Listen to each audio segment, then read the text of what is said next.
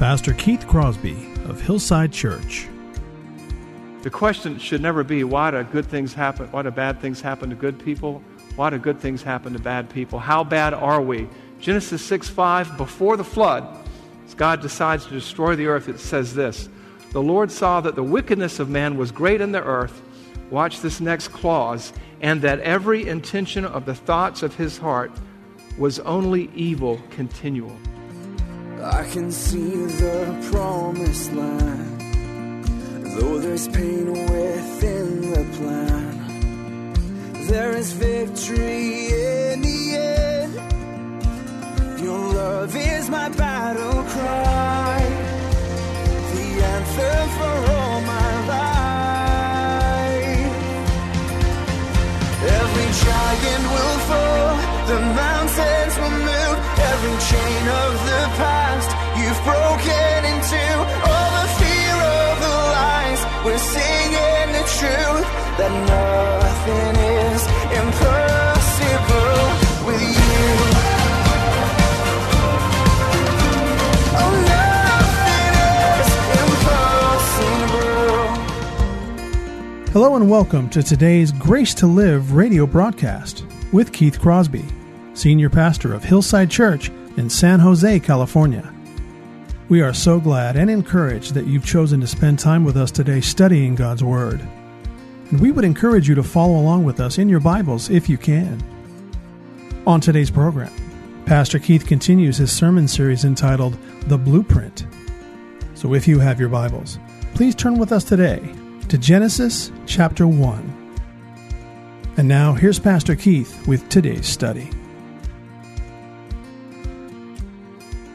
Now, here's what's happening here. Adam and Eve are in the Garden of Eden. God said, everything's yours, just don't touch that. Satan shows up and says, has God really said you can't do these things? Has God really said that? Is this the Word of God? We hear the same things today in different forms and different ways. Has God really said? But the woman said, God said, you shall not eat of the tree that is in the midst of the garden, neither shall you touch it, lest you die. Here we have the first lie. Because God didn't say you couldn't touch it, He just said you couldn't eat of it. But the serpent said to the woman, you surely will not die, for God knows that when you eat of it, your eyes will be open, and you will be like God, knowing good and evil. That's half true, but that's the way it always is, right? Bad teaching always has an element of truth. So when the woman saw the tree was good for food, and that it was a delight to the eyes, and that the tree was desired to make one wise, she took of its fruit and ate, and she also gave some to her husband who was with her, and he ate. Years and years ago, the great theologian Flip Wilson used to say, the devil made me do it. But the devil didn't make them do anything. You know what? Satan can't make you sin. This is his whole thing. We choose sin. We choose sin. They chose to believe a lie about God. They wanted godhood. They wanted autonomy. That's what people want. We're rugged individualists. They wanted autonomy from God. They believed a lie. Rather than trusting in the Word of God, Eve, the first woman, trusts in her experience. It looked good. It looked like it would taste good. It seemed like it was going to be beneficial to eat. And so based on her considerable experience, rather than listening to the Word of God or fully understanding the Word of God, she didn't have much of a Bible to read in those days, but whatever she knew, she got wrong. And what did she do? Trusting in experience over the Word of God, as we often today trusting in experience over Scripture, she took of it and set in motion her destruction, and her husband set in motion our destruction, because he failed to bring her to God and say, have mercy. Instead he just joined with her and did the same thing. And that's why it says in Romans 5:12, therefore, just as sin came into the world through one man, Adam, and death through sin, so death spread to all men. Why? Because all sin. We a lot of times like to say, well, if Adam and Eve had gotten it straight, none of this would have happened. You know what? You're not hard done by. You would have done worse than they would have, probably. I know I would have. Our corruption came as soon as we trusted in ourselves. And that's the thing. We live in a corrupted state and we live in a corrupted world. How do we know that? Romans 8:21, which gives us great hope, reminds us that this world has been subjected to bondage, slavery to corruption. Romans 8:21. The creation itself will be set free from its bondage to corruption and obtain freedom of the glory of the children of God. Sin came into the world through man's exercise of free will. A lot of people are into free will. This is what happens. And then the world was corrupted. The Bible tells us that all of creation groans looking forward to the day of restoration. And this corruption was devastating. It had a global and total effect. And if you wanted 2 easy verses, I'm going to give you 3. Write these down. How bad was this? How bad is our corruption? It's so bad that from birth, essentially, we're inclined to sin. And what we're inclined to do, we do. Now, some people call that total depravity. I don't like that terminology. I call it radical depravity. And why is that? Because we're not as bad as we could be always, but we're not good enough. We're not righteous. Our motivations are all wrong. People do things for attention. They do things for reward. We are self-serving. Our heart is continually bent towards evil. Our motivations are wrong. I mean, Hitler loved his wife, loved his girlfriend, and he loved his mother, but he's not a good guy, right? And even after the flood, we were still bent away from God. We were still bent, inclined towards sin. How do we know that? Genesis 8:21. Noah makes the sacrifice after getting off of the ark. They've seen the world destroyed because of sin and depravity.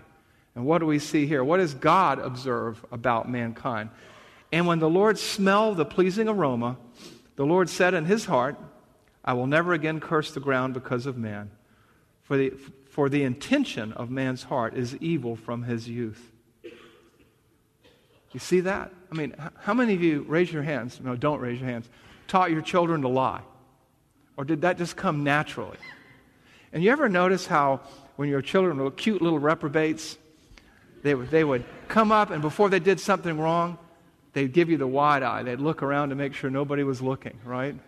Because they were dead in their sins and trespasses already. They were spiritually stillborn. We are infected. Sin entered the world through one man, and all sinned on top of it. So it's bad enough that we have this inherited trait. It's even worse that we choose to do what we know is wrong. If you didn't viscerally, intuitively know right and wrong, you wouldn't look around before you did something. You just do it because you didn't know any better. But kids know better. You ever see that baby when they don't get fed? There's crying because I hurt, and then there's arch the back crying when they're really mad at you, right? Okay, that's what's going on here. How bad is it? It's bad. Look at Jeremiah 13:23. How bad is our bent away from God in our natural fallen condition, in our corrupted state? How bad is it? This tells you what you need to know. Can the Ethiopian change his skin, or the leopard his spots? Then also you can do good who are accustomed to doing evil. What is the possibility of an Ethiopian changing his skin color? What is the possibility of a leopard changing its spots? What is the possibility of human beings choosing righteousness naturally? We have this rhetorical question. The answer is it's not possible. We are bent away from God. We are corrupted. Every inch of the fabric of our being is tainted by sin. It's not that every one of us is a serial killer or an axe murderer. It's that we are just bad. We do what we do for the wrong motivation. I remember getting in a heap of trouble. That's Southern for a great deal of trouble. Years and years ago, I used the example of a Boy Scout helping a quote-unquote little old lady across the street. He's doing it for a marriage badge, not to please God, unless he's saved. We do what we do for personal reward. And the first thing on our mind isn't, apart from Christ, is what I'm about to say going to please God? Is what I'm going to say going to glorify God? It's what's in it for me. That is our natural, radical depravity. Man is unwilling and unable to follow God, to serve God, to embrace God, because his spiritual guidance system is corrupted. His spiritual magnetic compass is off course, and he's not going north, he's going south. He thinks he's going north. He's right in his own sight, but he's corrupted. And we see not only our inability to do what is right and to save ourselves, but our need for a Savior. Ephesians 2:1 says that we are dead in our sins and trespasses. We need a spiritual defibrillator. When I spent weeks in the hospital this year, and I would hear code blue and all these different things, and somebody's heart would stop, and they'd put the paddles on them and start them back up again. Right? Do you think anybody rolled up by a crash cart, reached over, got the paddles, said clear, and saved themselves? It doesn't happen. Man needs a Savior. He can't save himself. He doesn't want to be saved. He doesn't want God naturally. There's none righteous, no, not one. There's none who seeks for God. It says it over and over again from Psalms to Romans. We need a Savior. The corruption is so bad that God has to intervene in our lives to open our eyes. The Holy Spirit opens our eyes to the truth. We don't do it. There's none who's seeking for God. They're all useless. That's what the Bible teaches. We are bent away from God, and there is no way to put us back in the nest. My next-door neighbor had a bird nest in his backyard, and some child got back there and messed with the baby birds, and the baby birds all jumped out of the nest. And then the child looked around. I was watching and trying to put the birds back in the nest. They won't come back in the nest. Once you are corrupted by sin, once you are bent away from God, and we all are, there's no getting back in the nest on your own power. And you and I, no matter how many people we invite to church, no matter how many times we share the gospel with them, if the Holy Spirit isn't working on their heart, our message is falling on deaf ears. And as sad as that is, there's comfort there, because remember this: one plants, one waters, one harvests. God yields the increase. You may invite somebody to church this year, and they may come next year. You may share the gospel with a neighbor, and he blows you off, or you think he does, and you move away. You move to Sheboygan, Wisconsin. He moves to Ulaanbaatar out of Mongolia. And then it clicks, and he comes to Christ, because it's a work of God. So I don't want you to be discouraged at Christmas dinner or Thanksgiving or Easter when you talk to people about God and they shut you down. That's the way they're bent. It's not necessarily your fault, unless you're kind of the turn and burn guy, at the table. They sit down to say grace, and God, thank you that we could eat dinner together and take all these rank pagans in front of me who are headed for hell and save them. That might have a chilling effect on the evangelistic conversation. But understand this: they are predisposed to say no. And I don't want you to become discouraged. Understanding this corrupted state, our corrupted human nature, is critical to understanding ministry. It's critical to developing our outreach. It's critical to our prayer life, because we have a clear-cut understanding of what we're dealing with. And failure to understand this is why I believe the American church today and what's left of the church in Europe is so anemic. Because we have all these crazy ideas like education will solve everything. The social gospel, if they're well-fed and well-dressed, they'll be happy, healthy, and whole, and then maybe they'll believe. No, that's not it. Tolerance is no replacement for God's grace. Education is no replacement for the gospel. Then you have the therapeutic gospel, where if we can just make people well-adjusted and understand what makes them tick, they can be fixed. The only thing that fixes a person is a relationship with Jesus Christ. Even the most successful programs for fixing people, AA, some other ones, they all begin with cleaning up the outside of the cup. And they tip their hat to, recognizing a higher power, which we choose to call God. But their success rate is way down here. It's way above others, but way down here, because it's not just believing in God. Most people believe in God. It's knowing the right God, the one God, the true God. And apart from that divine intervention, people don't get fixed. So let's not confuse the gospel of Jesus Christ with the social gospel of most of the mainline denominations whose churches are closing hand over fist, or the gospel of therapeutic deism, which replaces Oprah. Oprah replaces Christ. It's not about feeling good about yourself. It's understanding who you are and that you need a Savior, and that you are depraved, that you are broken, that you are out of fellowship with God, and you need rescue, that you don't even think straight most of the time. And understanding that causes us to look up in worship and surrender and repentance, as opposed to looking at the man or woman in the mirror and saying, "You're special." The only specialness you or I have is because we bear the image of God. Why won't they listen? Because they can't listen. They're broken. Their thinker and feeler, their spiritual GPS is broken, and your job and my job is to present the information and let God do what God does. He's going to save some of them. The Holy Spirit's going to open their eyes. They're going to see their need, and vis-a-vis divine intervention, they're going to be saved. Salvation is an act of God. And people changed not from the outside in, but from the inside out. 2 Corinthians 5:17, if anyone is in Christ, he is a new creation. Old things are passing away, all things are becoming new. God changes us from the inside out. It's not how many bowls of rice, what kind of vocational training they get, or what kind of house they live in. It's what kind of God they trust in. And there's only one. In fact, when you look in Romans chapter 5, verses 6 through 10, it talks about that while we were still helpless, Christ died for us. That God demonstrated His love towards us, and that while we were still sinners, Christ died for us. And it goes on to, you see that we're passive and God is active. Because we are corrupt to the core. And I'm not trying to discourage you or beat you down or destroy your self-esteem.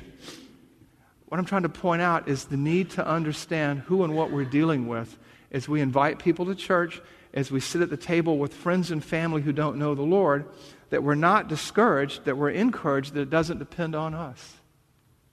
If I had to say it in a sentence, abide in Christ, keep His word, and let God do the heavy lifting. Because man is broken, and there's only one divine mechanic.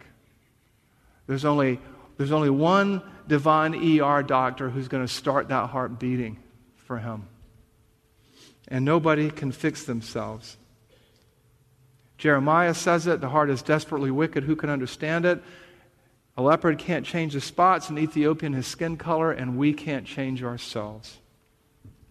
So, our original state, in harmony and fellowship with God, that's the good news. The bad news is we chose sin over God, self-worship over God worship, and we and the world around us has suffered the consequences. There's no such thing as a victimless crime. Sin is like a grenade. It blows up and it sends out shrapnel everywhere. The even better news is the third aspect, which we'll touch on briefly. And that is this: humanity's future state. As you begin to explain the gospel to people, tell them who we were, who we are, and where we're headed. And those who trust in Christ are headed to an eternity with Christ. They are being saved, they are saved, they will be saved, there will be a future redemption for them. And where do you see that? Briefly in Ephesians 2, 1 through 6, which I'm just going to jump through here real quick. And you were dead in your trespasses and sins, following the prince of the power of the air, the spirit that is now at work in the sons of disobedience, carrying out the desires of the body and the mind. By nature, children of wrath, like the rest of mankind. But God, being rich in mercy, because of the great love with which He has loved us, even when we were dead in our trespasses and sins, made us alive together in Christ, with Christ, and seated us in the heavenly places. The future is bright.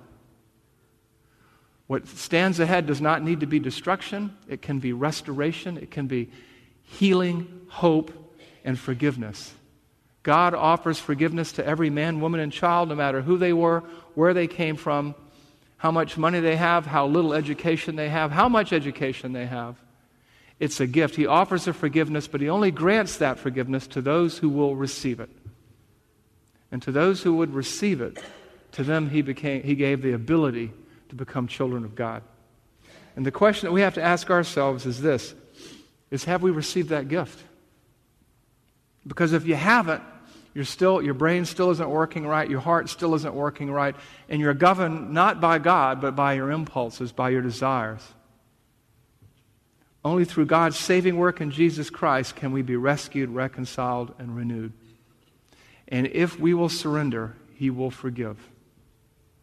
So what does this mean for you? How do you put all this to work today?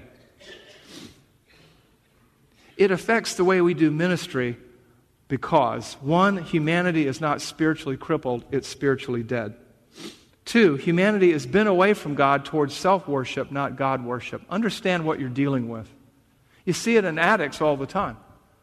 They know that they're killing themselves and they're killing their families, but you know what? They do it anyway. We're addicted to sin apart from the indwelling power of the Holy Spirit. 3, left to his own devices, man will reject the gospel and is without hope. 4, more training, education, and information does not save. Man knows the facts, but he suppresses the truth in unrighteousness. And 5, it's not about our inventing new ways to reach the lost. It's about divine intervention and enablement. It's about the grace of God.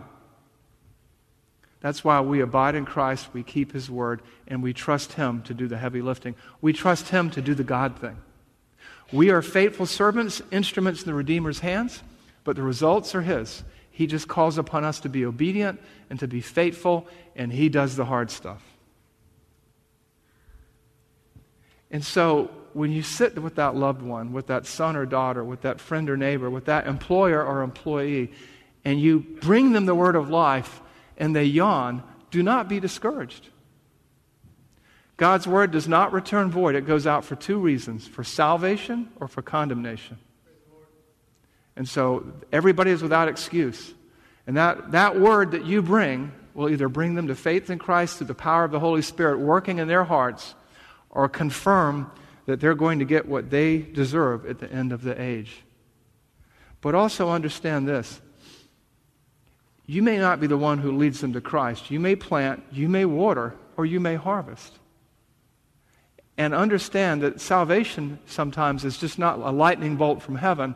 It's a process where God works in a person's life to bring him to the end of himself, to bring her to the end of herself. So that when the Holy Spirit opens their eyes, they embrace Christ. Let's pray. Father, we thank you, Lord, that while we were originally yours in harmony with you, Lord, and while we corrupted ourselves, Lord, that we have a hope. And that hope is a certainty that if we have embraced Christ, we will spend an eternity with you. Our future is bright, our eternity is certain, our salvation is sure. But Lord, we also pray for the days and the weeks and the months to come and the years to come, Lord, that you would just help us to understand the human condition so that we can put feet to our faith, so that we can minister wisely, so that we will not be discouraged by situations or circumstances, but encouraged by the fact that you are God and that salvation is from the Lord. We pray these things in Jesus' name. Amen.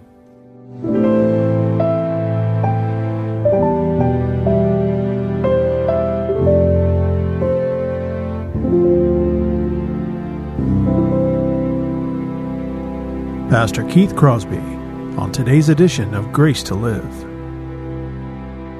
We are so blessed that you've chosen to spend time with us today studying God's Word.